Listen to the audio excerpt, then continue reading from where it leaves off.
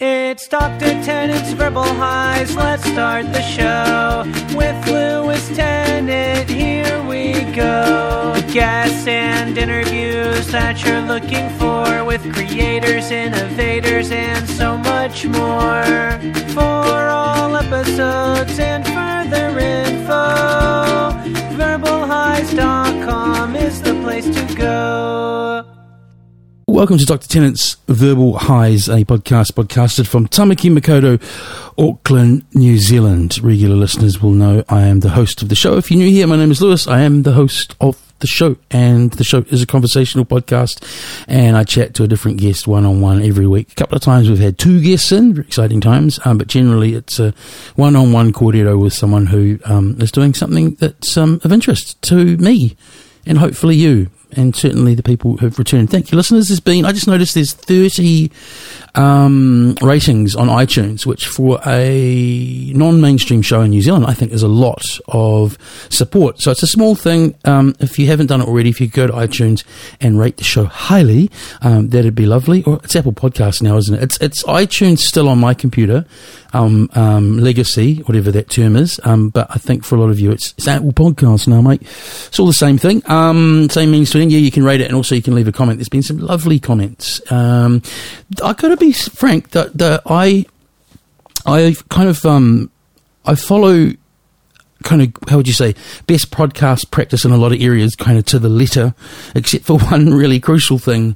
I actually teach podcasting to students as well. So one of the things I hammer home to them has not been actually occurring on my show, and that is frequency and regularity of episodes. How I got 50 out in the first year, 2017, seems a while ago now, I'll never know. And since then it's been, I won't bore you with facts and figures, but basically I haven't been getting as many up as I want, but probably more crucially following podcast best practice with an RSS feed, and what the listeners want is some kind of regularity and frequency. So here's a plan. I've got to tell you, I was actually thinking about just stopping, not like for any kind of existential crisis or kind of throwing my toys out of the cot or anything. I just kind of like, I might be done with these, just thinking about teeing people up. But then I listened back to today's episode, and it's never particularly enjoyable listening back to yourself when you kind of check it before it goes on out. But I was happy with how I sounded. I thought I was engaged. I thought I didn't talk over Jen too much. And I thought, I should keep going on this because it's good for me in a number of ways, and people seem to continue to enjoy it. If you want to drop me a line, I haven't heard from listeners for a while, verbalhighs@gmail.com. So the plan is I want to get out, I'm going to sort of go a little bit fever pitch till the end of the year. I would like, for some sense of, if only for my own state of mind and well-being, I would like to average 25 episodes a year by the time I get to the end of the fourth year of the show, which is this year. So that means I'm actually going back into 2017 production level, and I'm going to get one up a week till December. Just you watch me. And then from then on in, I've had to think about it for as long as this thing runs, as long as I keep doing it. I'm going to, from here on in, get an episode up every fortnight from next year onwards. So basically 25, 26 a year. That's exciting, eh? That's exciting. That's 3 minutes of your life. Just do people listen to the intros? These are the thing I drag my heels about most. And some shows I do. I always listen to Maron's intro because they're obviously quite insightful, and he's a raconteur. I listen to Theo Von's intro because he's like a kind of human surrealist painting. Others I skip through. Anyway, I better make mine a bit more interesting, eh? Throwing numbers at you.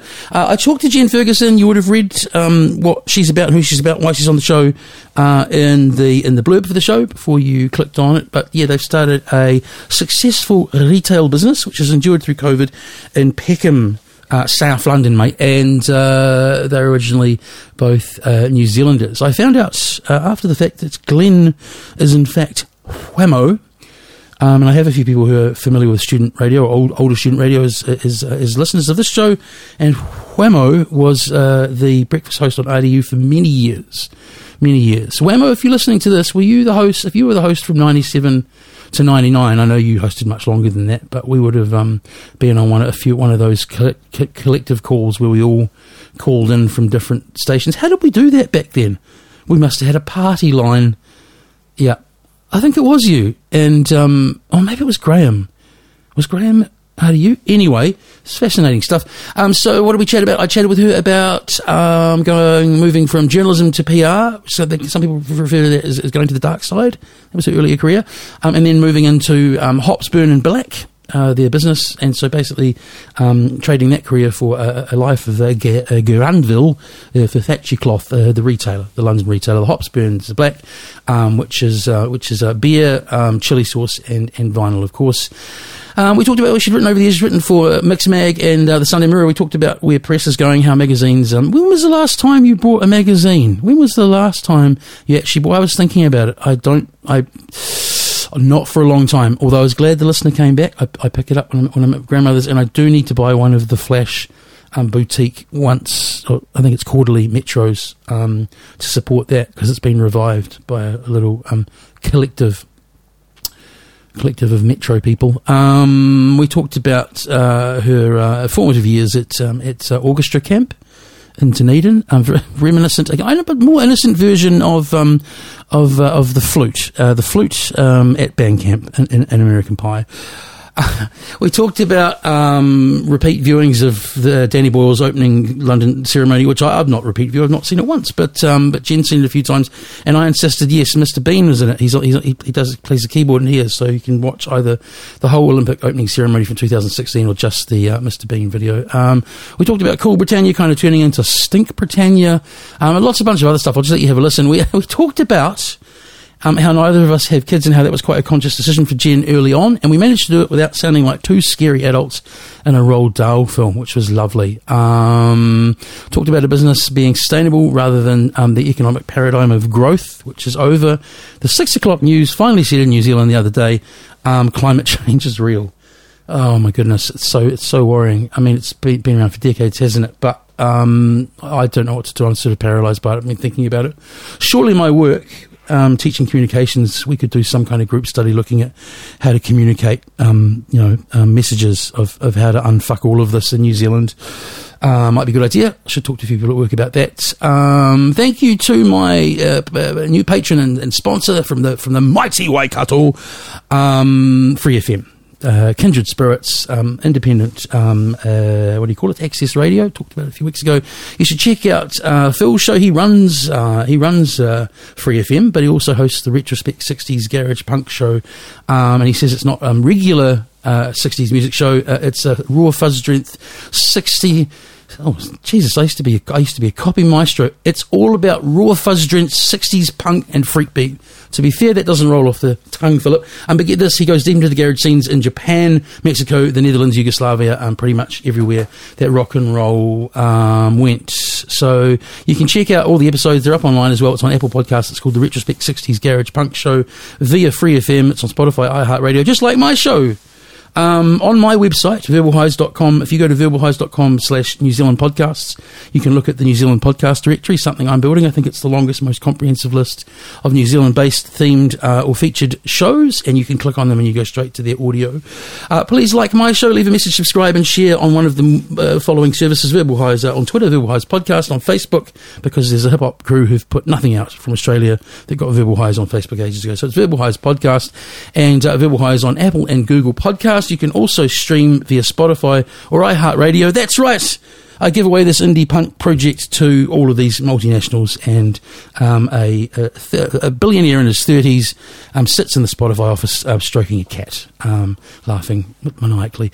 And it also beams all out from my own little corner. I've got a little bit of real estate on the web. I've got my own little pile of ones and zeros at verbalhighs.com. Verbal high straight down from up above. Good morning. How was a good sleep? It was great sleep, actually, weirdly enough. I've just been watching one of the two AM or PM faces of Newsboy. He's a middle-of-the-road 7 p.m. like current affairs presenter now. I have been reading, I think, the spin-off. Possibly the spin-off. I've been keeping up with his antics anyway. What else to fill you on? The news led today at 6 p.m. with Climate Change is Real, which is great, 10, 15 years too late. Well, that's the thing. It's just like reports now. It actually is too late. It's like, well, they've kind of been saying that every year, but now it's irreversible. It's we're fucked. I was going to talk about this at the end. Okay, let's get into Happy. Bit of an introduction to why you're sitting here, which is I wanted to talk to you about starting a store outside of your home country, which must be an interesting thing to begin with. Is there one thing that... Is it mainly beer, or is it all three of the hot burns and black that sell evenly? Or it's a liquor store that has accompaniments for life, isn't it? Exactly. It started out being mainly a beer store. Sort of beer primarily, obviously a bit of wine as well. Hot sauce was the other thing, and then we were selling quite a few records. And over the years, we've kind of, changed it slightly. It's as things have happened, like pandemics. Yeah. So we're now, beer is still number one. Wine is a really big player for us. We do a lot of natural wine. And that's kind of our tastes have changed as well. We used to drink mostly beer. Now we're sort of evenly split between enjoying beer and wine evenly. Yeah. Hot sauce is always really key. We were the first, I think, in the world to do beer and hot sauce and records. Probably the only place I was thinking today. Like, where else could you buy like a Guided by Voices album and a New Zealand craft beer and a bottle of chili sauce? Well, I'd imagine there's quite a few places now, actually, because every second shop in England seems to be a beer shop now. Yeah. So, and always, a beer shop with extras now, because just a beer shop's pretty boring. But yeah, since the pandemic, we don't sell any records anymore, which is a bit sad. But to be honest, it was always the kind of the add-on. It was the stuff that, we loved it, but... No, I get it, and it gives it more of a concept than like not that you're just a booze store, but it's I totally get that the broader retail concept. So the road I was thinking, like, because you're saying that when I was in London, which is 21 years ago now, 20 years ago. We're getting old, Mr. Tennant. Yes. England and Ireland seemed quite behind kind of food and beverage wise. Like, you couldn't even really find a very good brunch when I lived there. So when did you first get over there? I know you've lived back here and then moved back over, but when was the first move over there? Around that time, not far after I did. Yeah, I moved over June 2000. So, yeah, I landed in London on the 1st of July that year. And it was, you're quite right. I mean, one way to look at it is the coffee trajectory in the UK. When I first got here, trying to get a good cup of coffee was almost impossible. There was a few little outposts. I think Monmouth Coffee at Borough Market was kind of fighting the good fight. Yeah. But the idea of a flat white, coming from New Zealand, it was a long black or a flat white, and it was ingrained. We'd had this coffee culture for quite a few years. But it was still just starting out, and it was due to a lot of Kiwis and Aussies that really turned coffee culture on its head. I was wondering my question whether it was like antipody and press hype, or whether that was actually what happened over there, that it was a Kiwi Australian thing that turned it. So do you reckon the majority of Londoners would drink decent coffee now, or it'd still be quite not as widespread as here, would it? I think it is. It's great. I mean, we sell coffee now. We know the hot burns and black is now coffee. Over lockdown, we got rid of the records and put in a espresso machine. It's everywhere, and flat whites is a default coffee. We sell more flat whites than any other product. Yeah, right. And that's only for one store. It's crazy. So, but I think you've got this shift in coffee culture. Absolutely mirrored this shift in food as well. Food and drink. It was London is a great place to eat and drink. When you can get out and actually go to restaurants. I wonder what held them back so long in that regard. Like, it's not like they're far away from a lot of amazing kind of food cultures. I have no idea, but it really started to happen. I think when I was sitting here, because I lived here from 2000 to 2005, into 2005, the first time I was here. Yeah. And even in that time, the rise of the gastropub was the significant kind of shift for me at that time. Suddenly you could go to your pub and get good food. What were you doing before you got into retail? I think I remember you, it sounds like the devil's occupation, but you were in PR quite a while, eh? I was.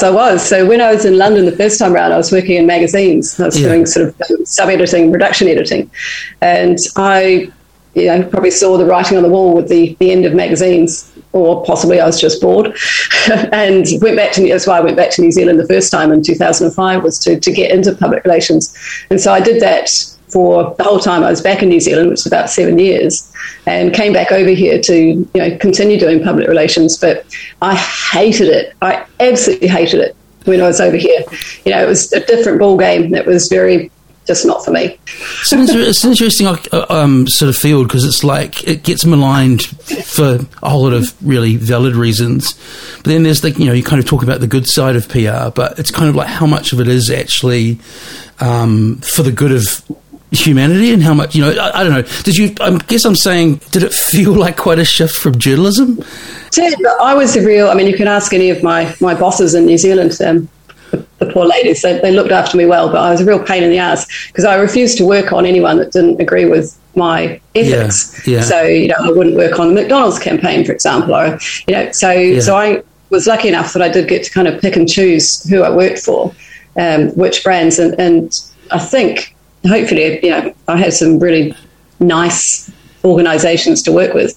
My favourite was Google, before Google got crazy and evil. It was back when their motto was "Do no evil." It was a good time. You talked about when you did the journalism. I don't know if it was a postgrad or a 1 year. Kind of going all over the shop here, but bear with me. You did the postgrad at Polytech. Kind of, I guess, back then when journalism was still kind of thought of as a trade.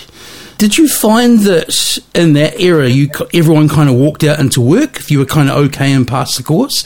The reason, because I kind of work in teaching comms now, and it's really different for our journalism majors. Like, was there shitloads of work out there even in Wellington and in New Zealand back then? It seemed to be, yeah, absolutely. Looking at my class of, what was that, 97? Yeah. It's revealing my age. 97, is that right? No, 96. 96, yeah. Anyway, one of those times, the late 90s, everyone seemed to end up in jobs, and everyone seemed to end up eventually in these great jobs. Basically, the Wellington Polytech Journalism School, my year, was just over the road from the Evening Post and then the Dominion. So you could literally walk over there and get a job at the newspaper. You could get some work experience. Kind of like beat reporting or whatever. Yeah, absolutely. And so by the time you actually went out and looked for work, you had this clippings book of fantastic stories that you'd had the opportunity to do. And I think, I imagine it's a lot harder. Same when I first came to London, actually. When I was sub-editing, I was freelance, and I would have phone calls all day long. Just, can you come in next week? Can you do this? Can you do that? It was, For what sort of like is that being you can still be a little bit discretionary, or accepting everything? Like, are you writing for, like, I don't know, I'm going to totally, like, you're writing for a pet care magazine in one breath, and then or do you find your lane? I think at the time there was so much work that you could be discretionary. Yeah. I mean, I worked for some great magazines. I was working for FHM, for Mixmag was one of my biggest ones. I worked at Mixmag 2 weeks a month. Then I'd go off and work at the Sunday Mirror's celebrity magazine. It was amazing. Wow. So, because that'd be intern written these days, because that's another thing that's changed. And I really fret for my students with this as well. They're like, you've just spent all this money on a degree, now go and do the thing free for a year, and someone might hire you. So even places like Mixmag were paying by the word or whatever, rather than getting a bunch of interns in to write half of it. I was paid an hourly rate, so I'd get whatever it was, £125 a day or something for heading in there. So it was great. But the thing was as well, not so much in New Zealand, but definitely in London, there was a magazine for everything. If you had like a small, strange niche little thing, there was a trade magazine for it. Yeah, so there was so much work. And I think in New Zealand as well, there's a lot of these smaller magazines that just don't exist anymore. There's a lot of bigger magazines that don't exist anymore. I mean, even in the population where you are, there mustn't be many titles that still physically exist on a milk bar shelf, surely. What survived magazine-wise? 10 maybe 10 titles? That's a total guess. Yeah, if that. I remember when I came back here and I wasn't happy in PR, I actually called up my old magazine at the Sunday Mirror and said, look, was there any work? Can I come back and do some subbing perhaps? And they're just like, don't do it.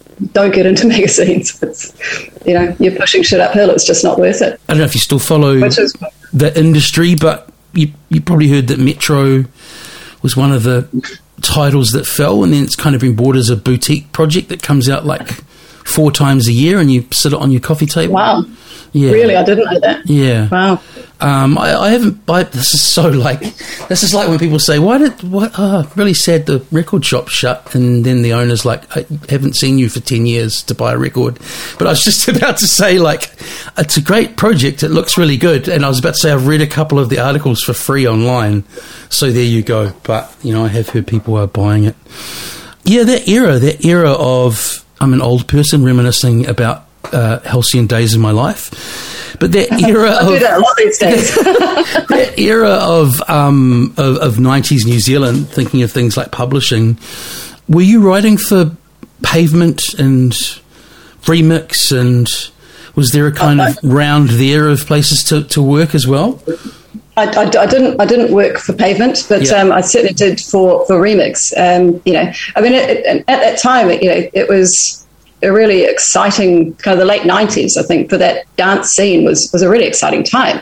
And I think for someone like me who kind of, enjoyed just kind of dabbling around at the periphery of the scene, I sort of turned up in Auckland in 1998, and by the end of that year I was working, I say working, wasn't getting paid, but I was doing some things with things like Remix Magazine and George FM, and it was great. You could, if you were keen and wanting to do stuff, there was a real opportunity to get in and kind of get involved.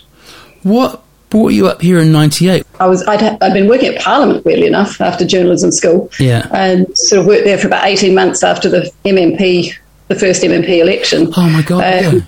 But realised, politics wasn't really for me. I was, pretty much intensely apolitical at the time, and it was a strange environment to work. So, what were you writing? Policy or something? No, I wish. I was an executive assistant, so I was basically like a glorified PA. That just sounds like... I had dreams of becoming a press secretary, but it didn't really work out. But, that's good, because I was going to say it sounds like the classic, like it's sort of like gliding on, sort of a public servant job that we need to give it a name. I will be an executive assistant, and the move to London was just to do the 2-year OE? I was only in Auckland for 2 years, basically. I came up in January 1998 and kind of left by June 2000. So to do the bunny ears, OE bunny ears?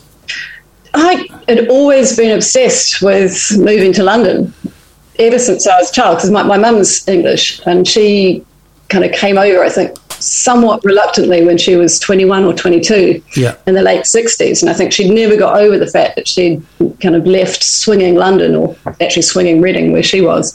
But so I'd kind of grown up just hearing about how amazing the UK was. And, so it was always kind of on my mind. And I think when I was 13, was when I started getting obsessed with music. So I went down to an orchestra camp in Dunedin. I played the violin for many years. And I ended up at the student flat in Dundas Street, listening to a dub tape of the Smiths, Louder Than Bombs, which I ended up, pilfering at the end of the night.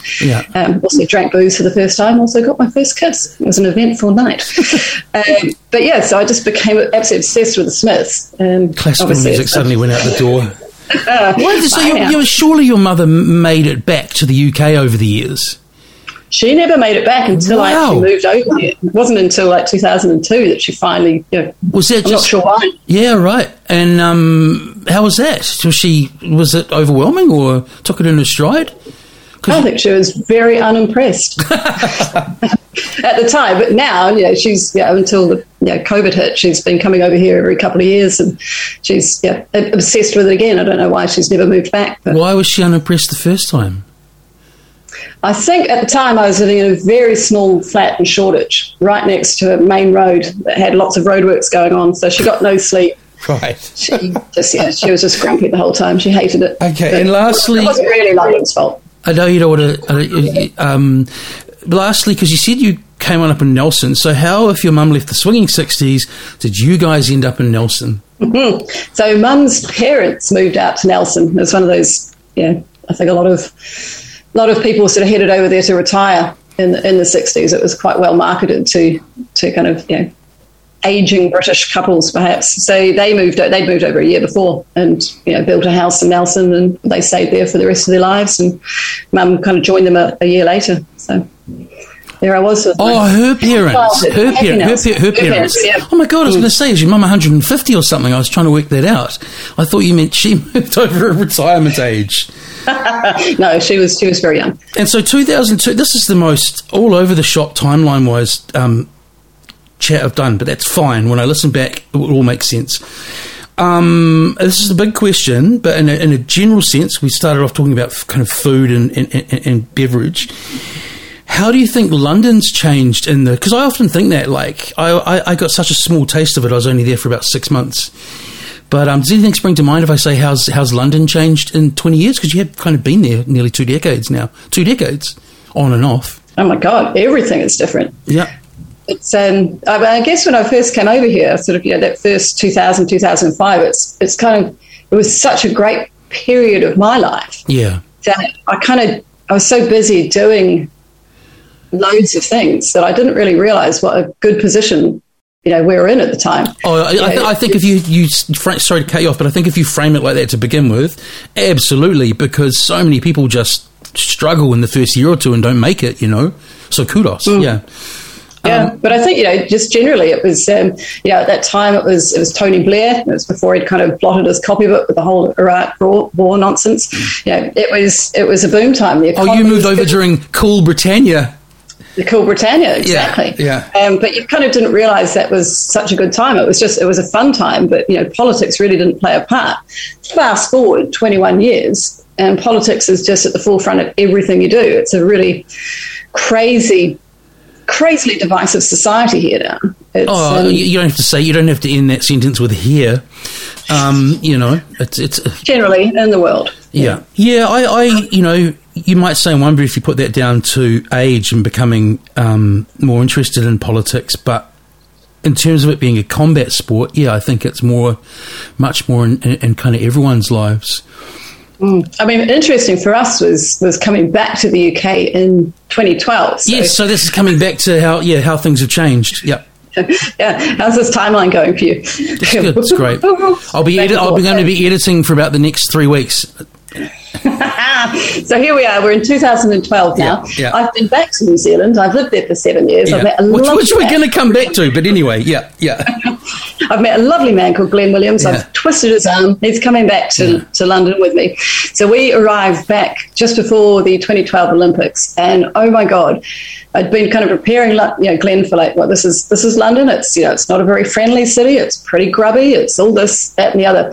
We come back. It's amazing. Everyone's left town because no one wanted to be around for the Olympics. And people are friendly. People are smiling at you on the tube. You're like, that's weird. Everyone's left town. Like a lot of people just can't leave London. They're so deep in London. So, a lot of the popular... Not everyone's left London, but a good amount of people have left the city thinking, this is a good time to take our holidays. It's going to be crazy with all these tourists coming in. Yeah. So the city was pretty much empty. It was very bizarre, but it was just this real positive time. Obviously not a silver bullet. There was still a lot of shit going on in the country as it was, but there was just this magical time. And I think anyone that was in the city at that time during the Olympics, it seems bizarre to pin it all on a sporting competition, but it was a great time to come back. So it's like your timing was good again for being there. It was brilliant. Yeah. I mean, I still can't watch Danny Boyle's opening ceremony. I've seen an opening ceremony of the Olympics 5 times. How crazy is that? Who does that? But so many people did. This Danny Boyle's opening ceremony really summed up what it was, to be in London. It was a really optimistic time. I think we all felt like, well, this is the start of something great. Here's this diversity on show. Here's this community. Let's take this forward and have a wonderful lives. This is great. Everything's going to be good. How long did that last? Well, the Olympics are only 2 weeks long, of course. I think. It wasn't a magical time for a lot of people anyway, but it's certainly, I think, 2016, what a fucking year.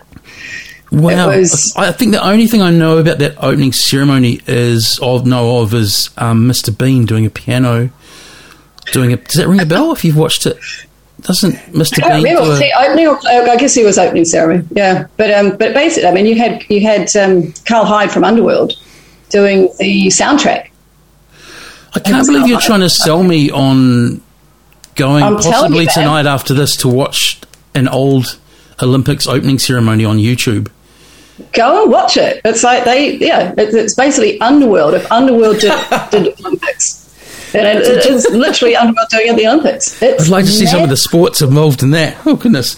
Do you watch opening ceremonies since then to compare them to the grandeur and hope of the London 2008, 2006?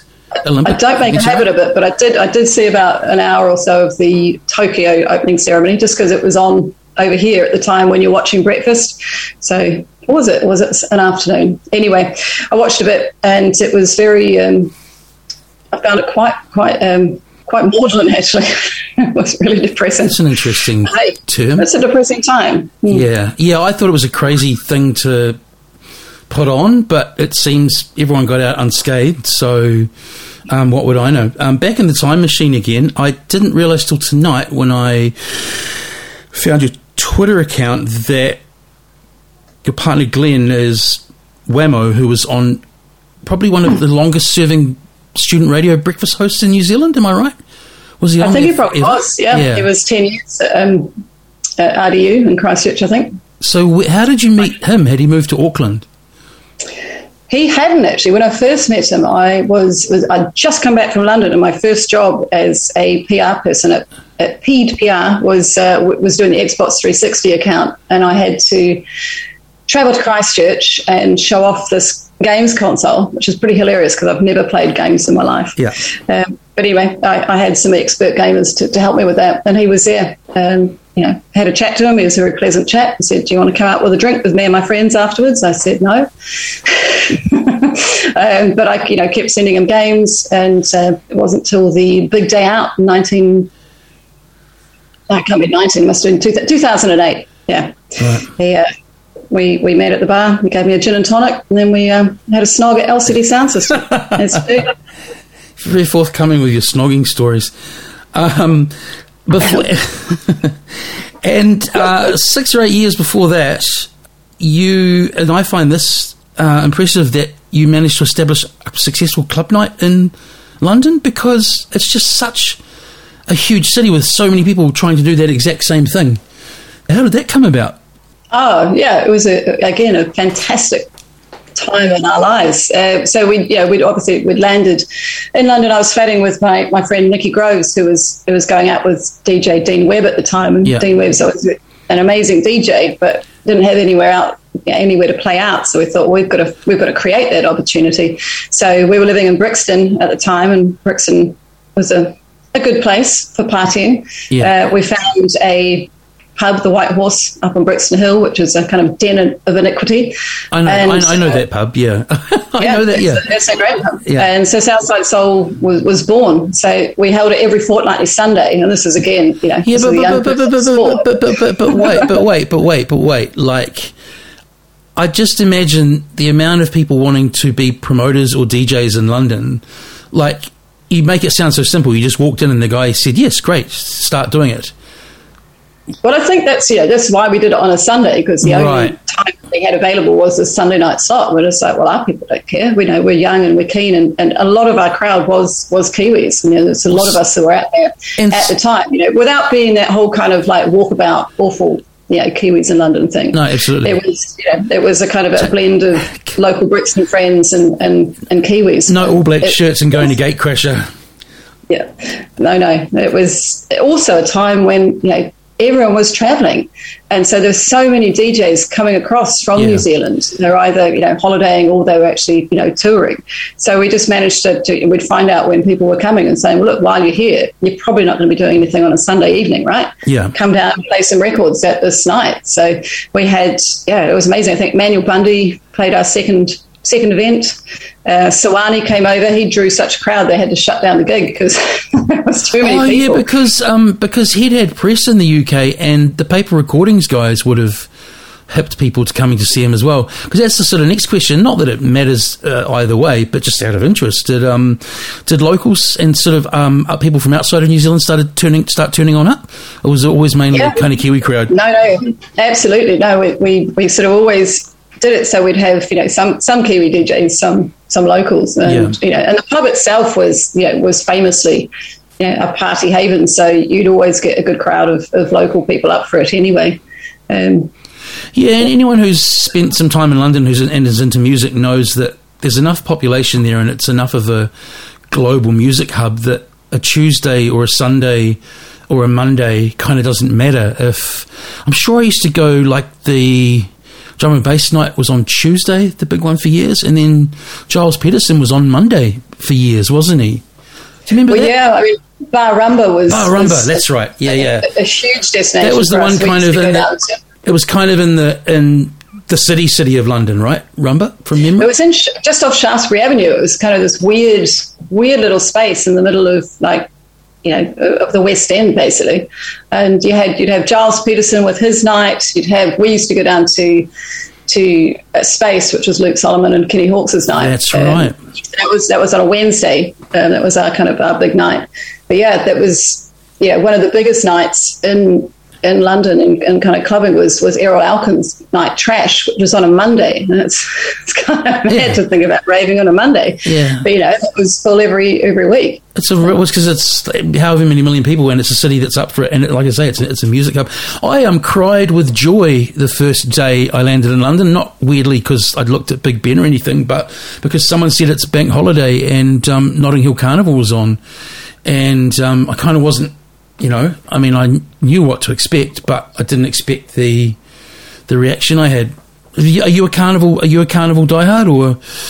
I'm not a Carnival diehard. I've been sort of maybe three or four times. Yeah. It's always recently. It's been plagued with really bad weather. It's always been a bit cold and shit. So we've kind of given it a miss. But and usually I've been working as well over the last few years. I've kind of had a very limited social life given this bloody shop.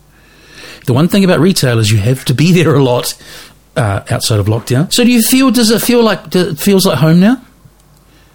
It does, yeah, it does. I mean, we've lived in Peckham here since 2013, and like London's made up of a load of villages. Yeah, and so if you can find the right village for you, it's a nice life. Yeah, I've always loved South London. I feel like it's kind of where you go when you first land here. I think if you were whisked away to East London, that would be your thing. If you sort of ended up in North, I was lucky enough that I got off the plane and almost went straight down to Brixton. So I was kind of South London. I didn't harbour any. Mine was more that I kind of was dossing with different. There's a very much a travelling in London back then word I haven't used for years. I was dossing the classic 18 people in a 4-bedroom flat, and they were all the way out in West Acton. But I just knew from, again, music I'd been into and that whole kind of connection to Jamaica and stuff to go to Brixton. So I kind of jumped on the train that day, just randomly exploring. I don't think I ever actually lived down that way, but I did spend quite a bit of time down there. So situate me. Peckham's a bit further up, isn't it? But it's still south. So Peckham's pretty much it's east of Brixton. Yeah. So you've got Brixton, you go along, you've got Camberwell, and you've got Peckham. And then if you keep going, you get out to Deptford and Greenwich. When you came back, you can approach this however you want, but I've seen you be quite honest on Facebook a couple of times about struggling with being back in New Zealand. What was it?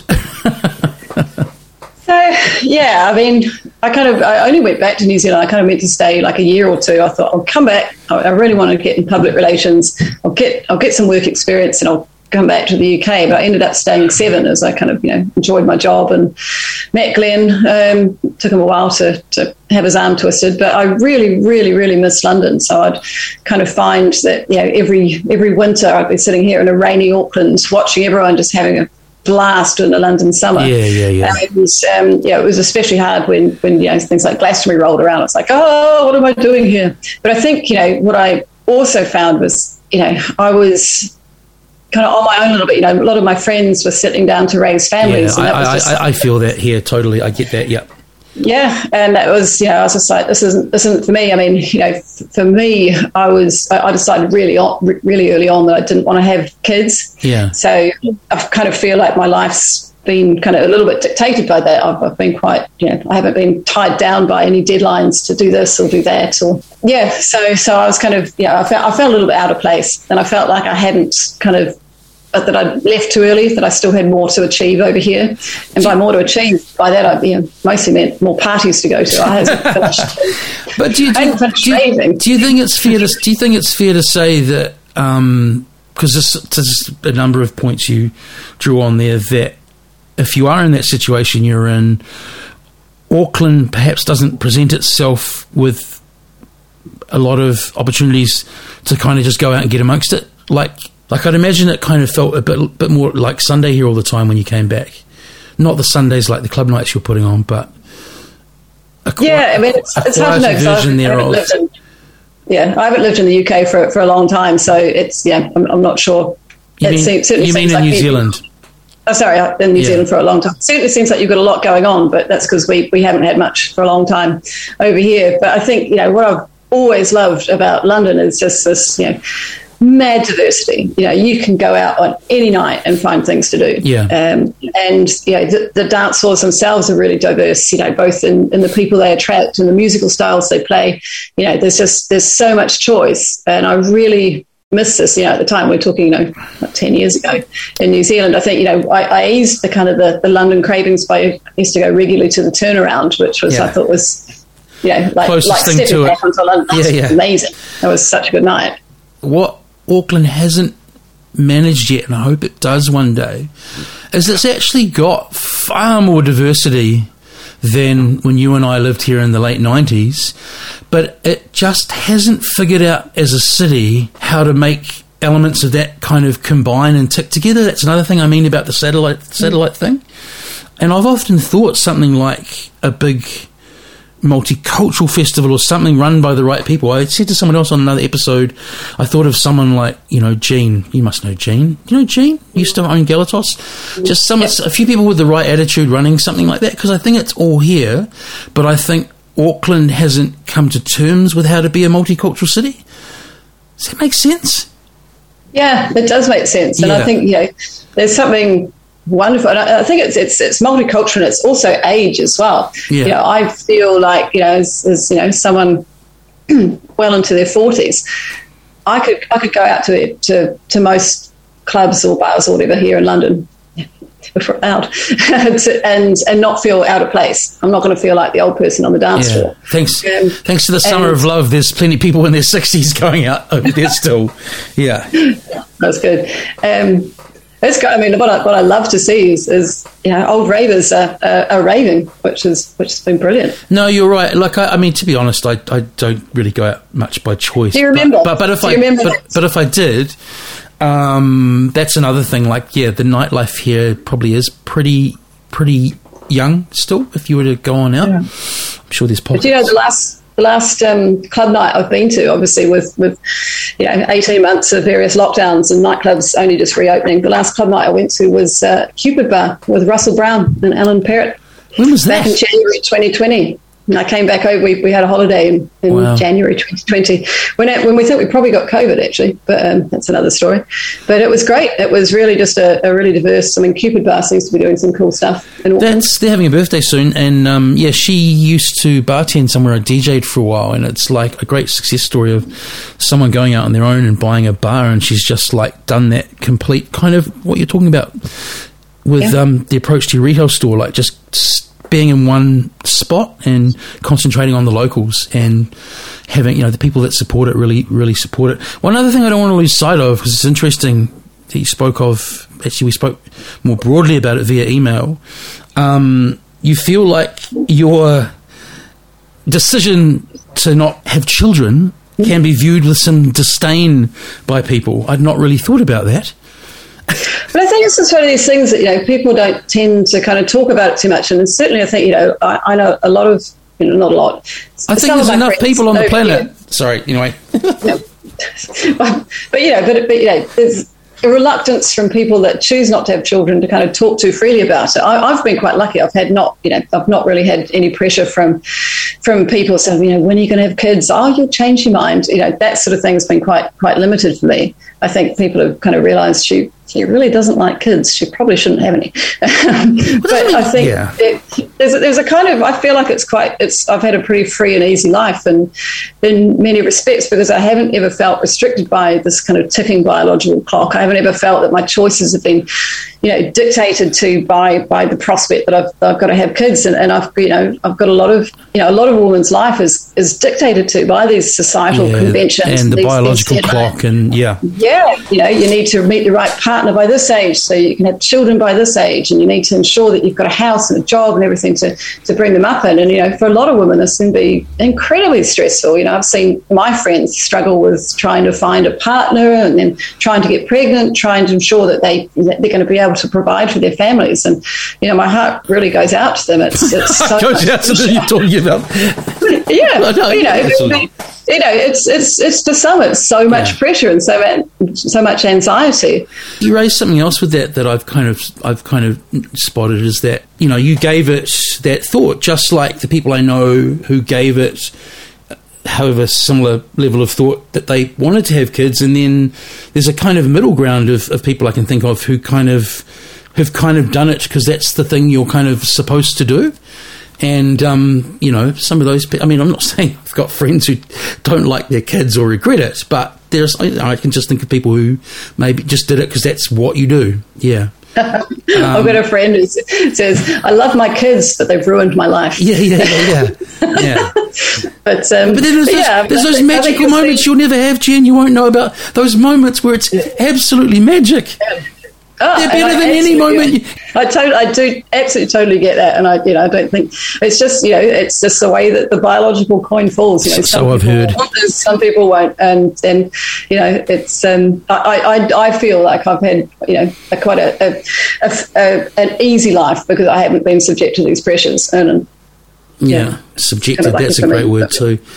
Now there was something else profound I wanted to add to the end of that topic. Oh, that's right. It's funny.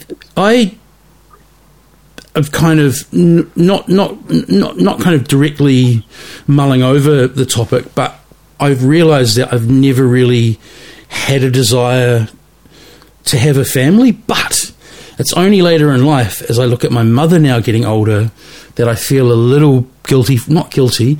I feel a little like from time to time, I wish she doesn't have grandkids and I'm the only child. But it's like, what do you do? Has your mum got grandkids?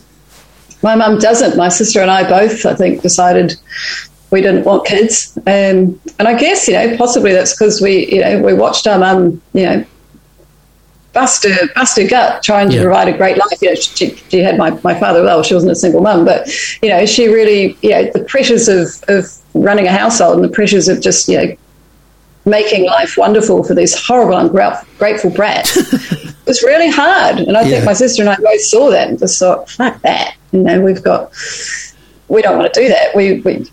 There's well, I think here's a good landing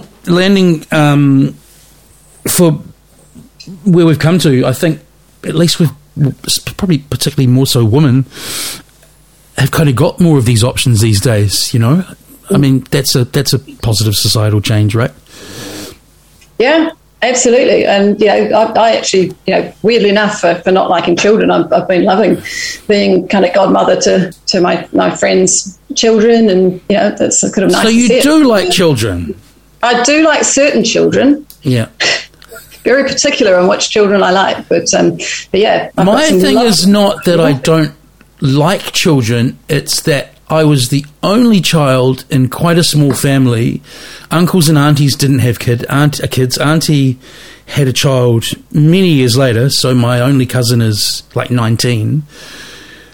So my thing's more that I grew up a little adult in terms of like, I don't mean maturing early or anything like that, but just being the only kid at the dinner table and Christmas and all of that. Like, I don't know how to relate to kids as well as people who've had lots of kids around. Yeah. Yeah, I feel like I should lie on a couch now and keep talking to you, but the doctor is in. The doctor's out. Squeaky chair. So how do you get when you get? Because I think starting any business, particularly retail, brick and mortar, is a hard job of it. For all the reasons we all know in the last 10, 20 years. But how do you approach that on the other side of the world? Like, I don't know, I just feel like it would be more of an existential challenge than trying to do something like this in New Zealand. What was the genesis of we should start a shop and it should do this and we should do it here? Well, yeah, but I think, when you're desperately trying to find an escape from something, you're motivated to do it better and quicker. So I mean, Glenn and I were both not really thrilled about our day jobs. So we're just like, what can we do? What do we love? Oh, we love beer. Oh, and we love hot sauce. And we love music and we love wine, all these things. It's like, so if we're going to surround ourselves, if we're going to kill ourselves doing these long, long days, let's make sure that all the stuff that surrounds us is stuff that we're really passionate about. Yeah. There's an old adage, do what you love and it doesn't feel like work, which is actually wrong because it should be, do what you love and you'll be working all the damn time. Yeah, it's true.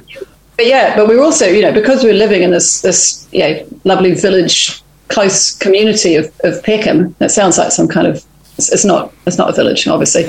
It's central London. It's urban London. But there is just a really very supportive spirit about the place. And we just there's always kind of naysayers, and you kind of you do need to play devil's advocate with yourselves and so on with these kind of quite large projects. Surely some people said you're mad starting up a retail outlet.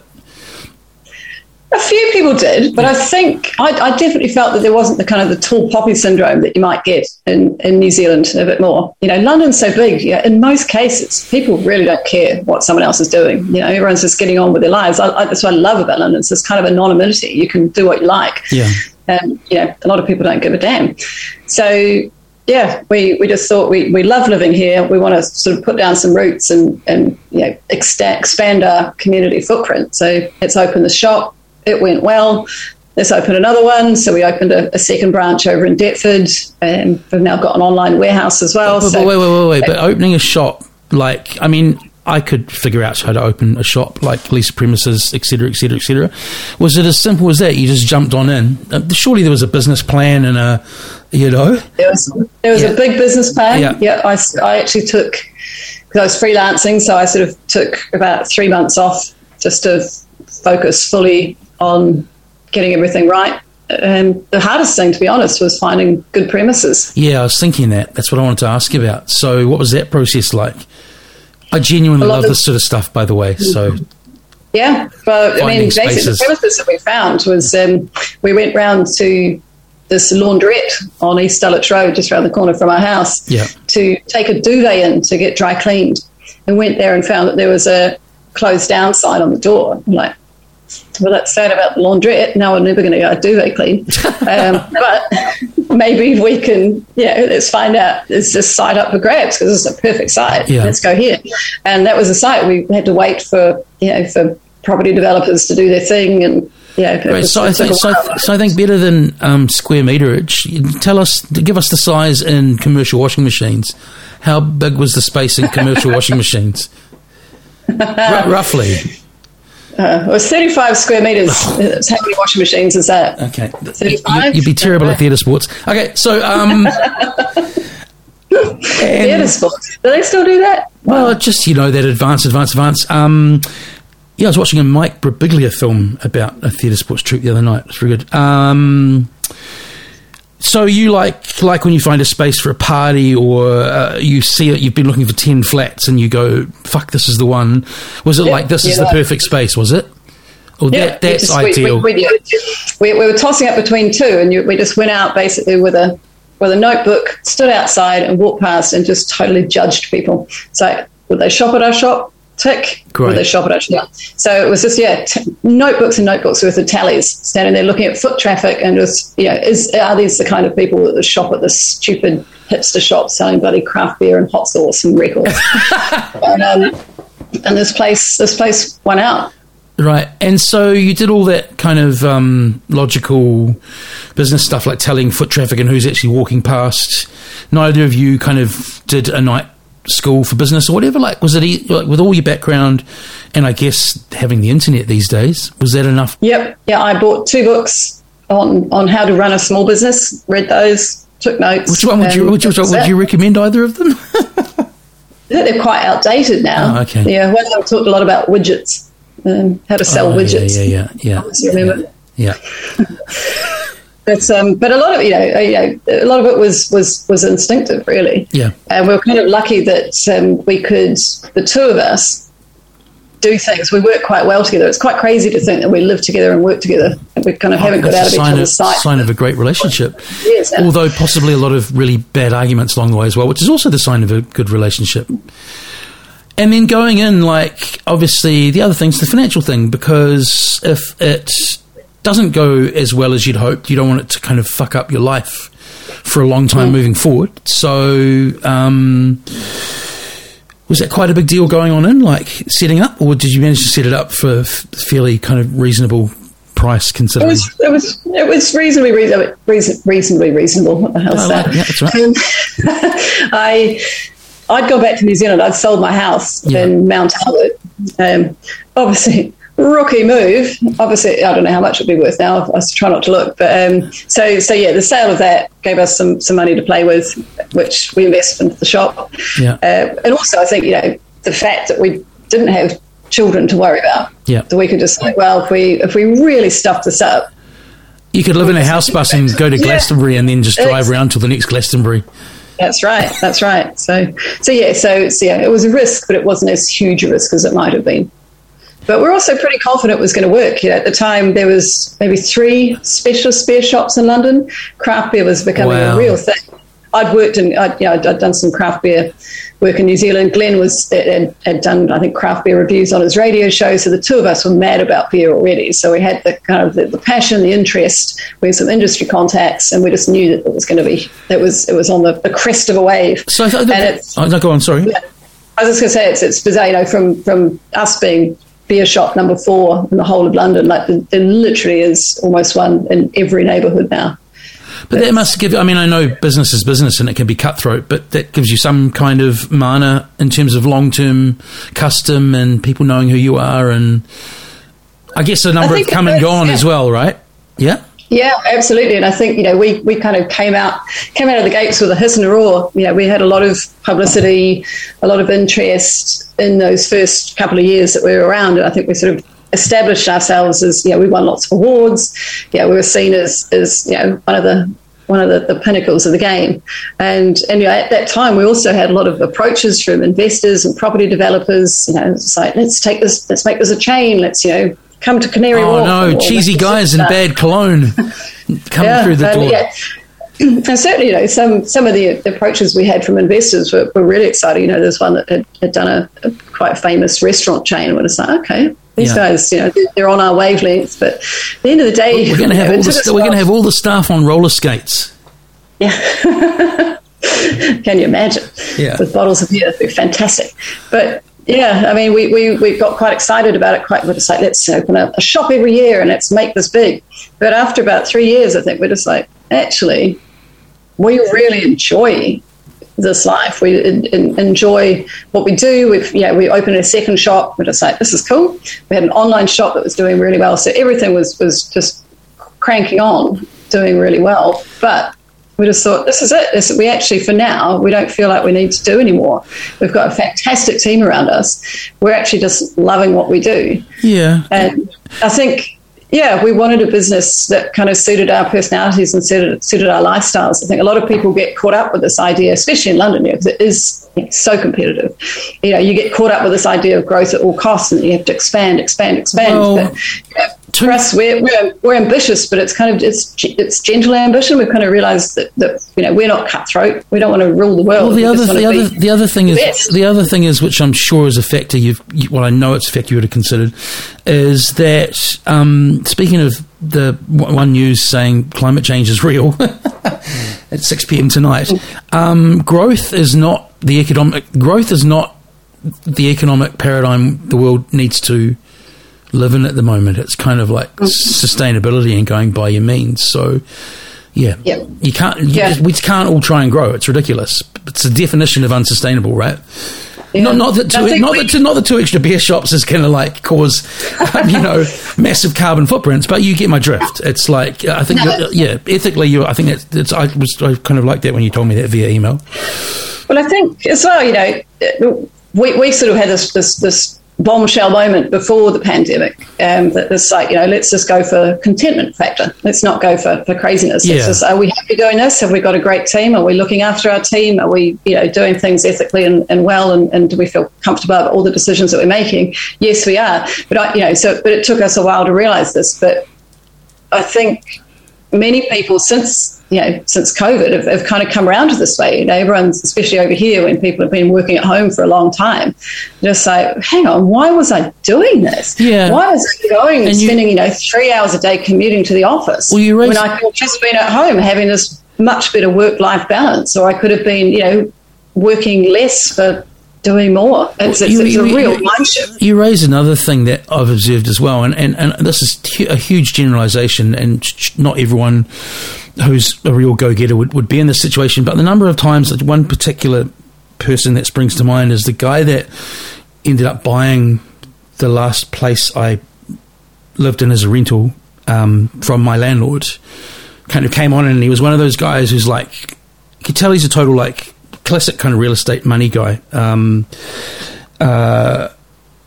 He had his little kid with him the Saturday morning that he came in to do something at my place, kind of rushing, phone half ringing, and he left his kid outside. I was like, bring your kid in, man. He's one of those guys. I could see him. This is me like totally judging a guy over meeting him for about 15 minutes, but I could just tell by the way his kid was behaving and stuff that this guy was like forsaking a Saturday morning with his kid, who's just like completely ADD because he's never looked, no one's ever looked at him, because he's trying to close all these deals. And so the punchline of that is, however that manifests growth, it's just extra stress in your life. There's only so much money you need to be comfortable, right? And your business not fall over. Rapacious, that's a great word. Someone referred to. Do you know that that's new to my vocabulary? Do you know the word? No, rapacious is a fantastic word. Yeah. I feel like it almost, it's not an onomatopoeic, but it almost feels like... It feels like the word, it feels like the meaning, right? And the other thing is, it amazes me how many people business owners don't kind of treat particularly retail and hospitality workers very well, So that's great to hear as well. It's crazy to think how little some retail and hospitality staff get paid. I see all these things advertised at minimum wage, and you think, how are you even managing to get a bus to work on that salary? It's madness. So it's good to... it's an interesting time for retail and hospitality at the moment, especially with hospitality. It's obviously been a hell of a ride for hospitality businesses over the past year and a half. They've been mandated to be closed for a lot of that time. Yeah. The support from the government hasn't been great.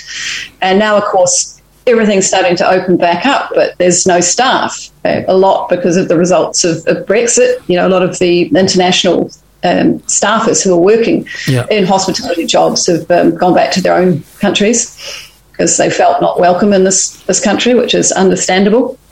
Yeah. And so there's this, and also, COVID, I think, a lot of our customers are moving out to the sea, or they're moving back to be with their families. It's really seen the city. London is not the shining jewel in the crown that it once was, because the central city has essentially died. So there's a lot of reasons, meaning that there's not a lot of staff to go around. So hospitality is struggling, and I think what hospitality has to do is start valuing what they're paying people. And the other thing there is, having also worked in hospo in Australia for a bit, where the money's way better than here, but there's still probably a lot more there. Bigger population is the same thing in London, where the other thing is the amount of people in those industries who employ, and this relates to people from offshore, from other parts of Europe, who just employ people for cash completely off the grid. There's that whole hidden economy of workers. But I was going to say two quite large topics. How would you, having been on the ground there, this is just, as I say, it's ridiculously broad. But how would you sum up that whole Brexit experience, never mind getting to COVID, and what it's meant for you guys, or what your take on it is, being someone who's lived in Britain through it? Yeah, well, I mean... Discuss. What a bombshell. I don't think anyone expected the Brexit vote to go this way, and more for us. Clearly, me and everyone I know, we voted Remain. I was actually at Glastonbury when the Brexit news came through. Yeah. I remember I woke up on whatever day it was after the vote, and Glenn was kind of nudging me going, oh my God. And it put the biggest downer on the festival. Here's probably 200,000 people, I'd say, at least. I mean, most of them would be Remain, yeah. They all voted Remain. Yeah. Everyone was shell-shocked. We'd had this big weekend where it's like, let's go and see Underworld, let's rave our tits off. We couldn't handle it, so we ended up just going to see all this like super mellow stuff like Sigur Rós and Mercury Rev. Like, woo. And is this just quickly, the simple explanation, right, is just like what it is often with a lot of elections, that older conservative voters, percentage-wise, went out and voted more, right? They got out the vote. They absolutely got out the vote. I think there was a real complacency on the Remain side that we're not going to bother voting, because who would vote for this craziness? You're not going to believe this bullshit on the side of a bus, And of course they did. It's this, this part of a much bigger kind of destabilisation campaign, I suspect, that they really, people believe this nonsense that they were fed, and it's not their fault. It's, you see something on big letters on the side of a bus and you're told repeatedly that this is, you need to get our sovereignty back and all this nonsense. You said something quite sinister there. You said you think it's part of a broader destabilisation plan. What do you mean there? I'm going to sound like a crazy maniacal laugh.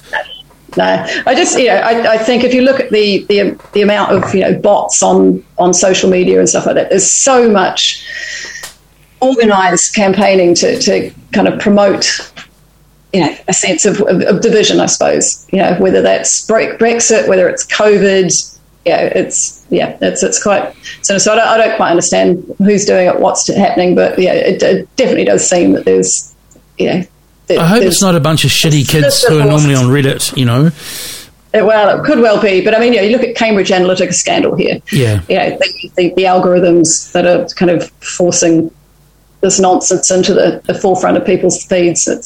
Did you watch the documentary? That was quite eye-opening, as they say. Mm. And then, and again, I say, I'm sorry, I've just put such an overwhelmingly broad topic to pose to you in one question. But I guess, the second one, we're kind of here to kind of focus on your business. Like, how's it affected you guys as business owners in the UK? Has it made it harder to kind of get stuff from nearer regions, or? I think for us, we didn't do a lot of direct importing. We imported a little bit of hot sauce, stuff like that from Europe. So the direct effects for us haven't been huge. I know that our wine suppliers have been finding it really hard. Up until recently, there was a lot of big red tape on bringing wine over from Europe. I think the full effects have yet to be felt. You're starting to see it now that you can't get a lot of deliveries will be delayed because there's just not enough drivers, and a lot of the drivers, of course, would have been coming over from Europe.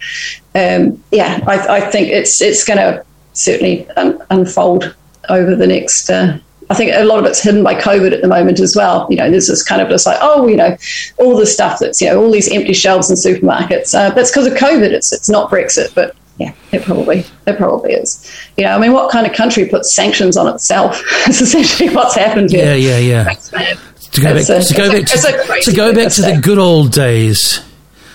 Yeah. But England's been through a lot of trauma. Sorry, I didn't mean to cut you off there. It's the lag of Zoom, but the country's been through a lot of trauma, right, in the last few years. England. Well, I guess, a lot of that trauma was kind of brought on itself, but...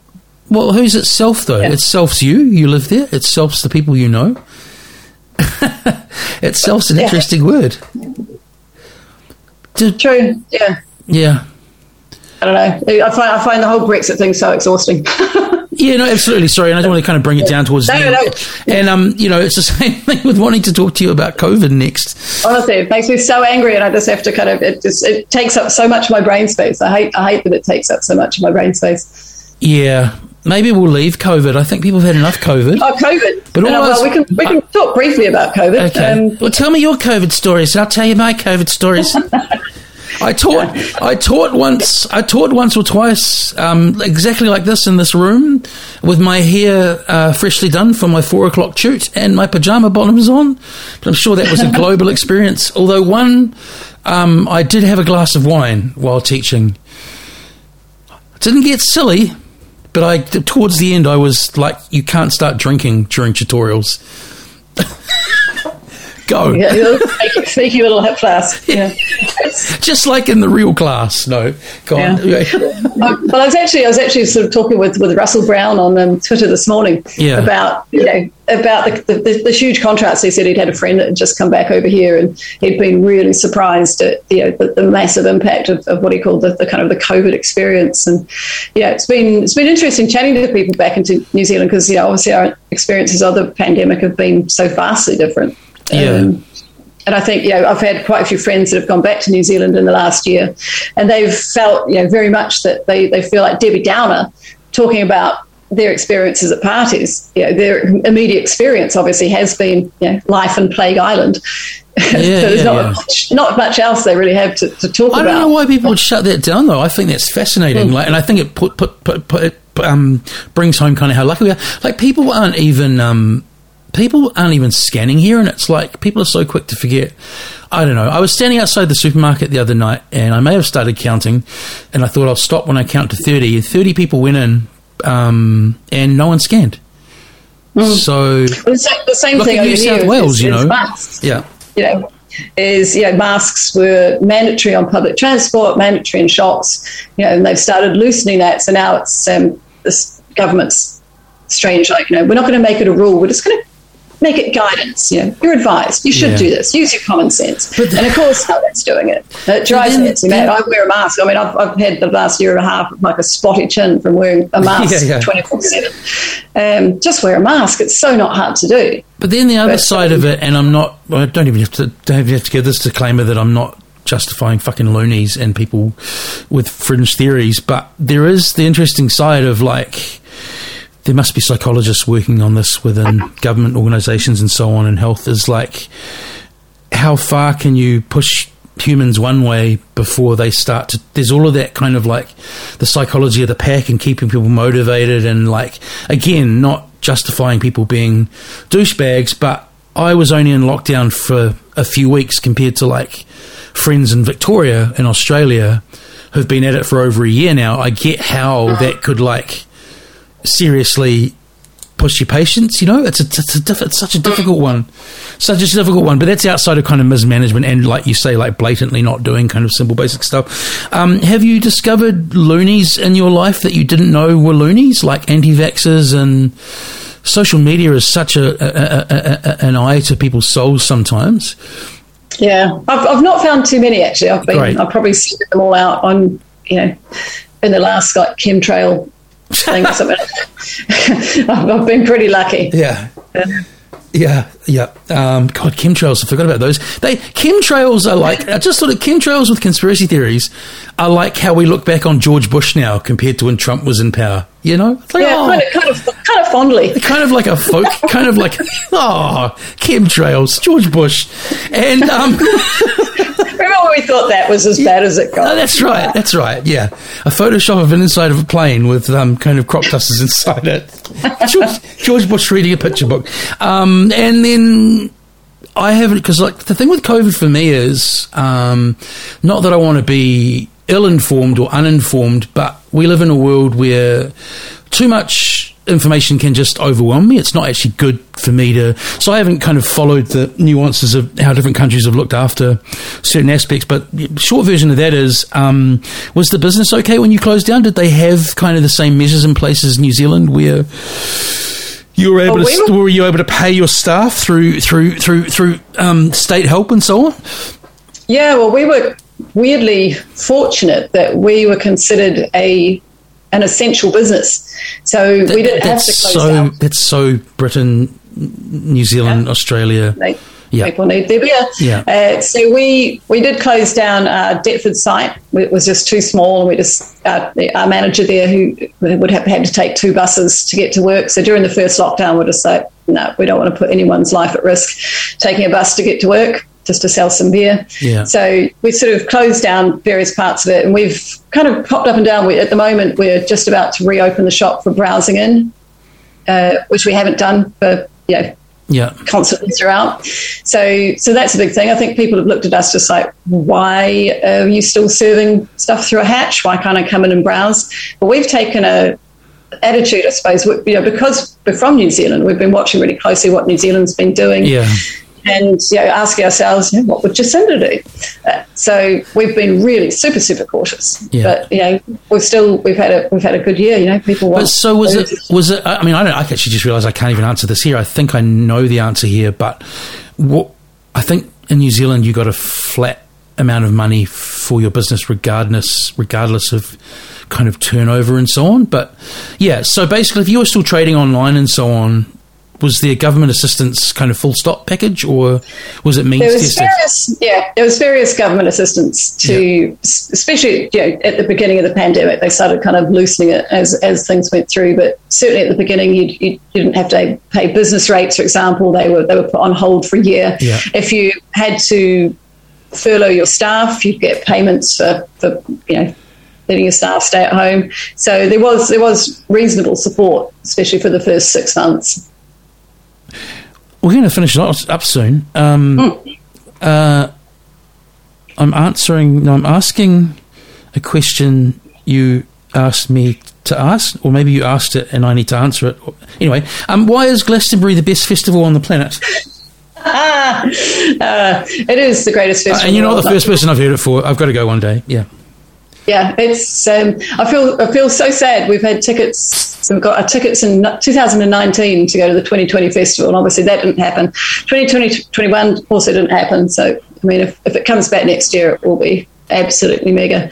I love it for the same reason that I love London. It's so ridiculously huge. Yeah. There's just so much to do that you can really feel like you're, a trailblazer. You're seeking out your own best entertainment in town. You can go big at one of the main stages. You can see the biggest bands in the whole world. We can go exploring and stumble across this tiny tent with 20 people in it that most people won't even know exists, and have the best night of your life. It really is. Yeah, it's one of these magical places. A lot of people get put off because, of course, it's 200,000 people. It's fucking huge. Yeah, that's huge. I mean, being from Wellington, that is huge. Yeah, and to get from one side of the site to the other is a 45-minute walk. So you've got to be pretty fit. If you're not fit at the start, you will be. You got to be disco fit, as they say. Yeah, and of course, for a lot of it, let's be honest about it. Glastonbury, it does have a problem with mud and rain. So I've been to one festival where it hasn't rained at least once, and as soon as it rains at Glastonbury, it does. The whole thing turns to a muddy field for at least a day. But I've not thought about this, and it's a Google away. If you don't know, but I would say that would have to be one of the longest, if not the longest running festival, like music festival in the world, wouldn't it? I would say so. In Glastonbury? 1969 or something like that. It was. Oh, actually, the 2020 was supposed to be the 50th anniversary. So yes, it must be. My mate Matty used to go every year and play bongos with. What's his name? The main guy from the Clash, who's since passed. Joe Strummer. He used to, because Joe Strummer obviously got right into dance music and so on. He ended up playing the tradition of playing bongos every year back in this area. Well, he established this wonderful site. This is actually one of my favourite places in the festival, called Strummerville. That's right. That's the part of the story. It used to be just a big bonfire that everyone just sat around, and they'd have live music, and it's quite a special place. Speaking of a bonfire of a festival, if you want to watch something highly entertaining.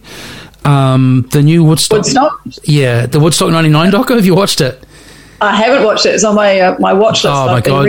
I just realised I was going to say go and watch it after this, but I'm the one at the end of the day. You're not. But yeah, watch it soon. It's honestly, that's a podcast chat in itself. When you try, how do I sum it up? When you try and dress up late 20th century capitalism as 60s hippie idealism and also charge $5 for a very small bottle of water, things aren't going to go well. It's been a pleasure. It's been really nice, isn't it? At the beginning, I was a bit, as I say, I was a bit kind of all over the shop, but I often surprise myself when I listen back. And then also, if worst comes to the worst, there's always editing. But you were very good. Cheers, mate. Okay, take care. This will actually be up sooner than you think because I haven't put one up for a while. And so, yeah, probably in the next couple of days. And I'll just hit stop here.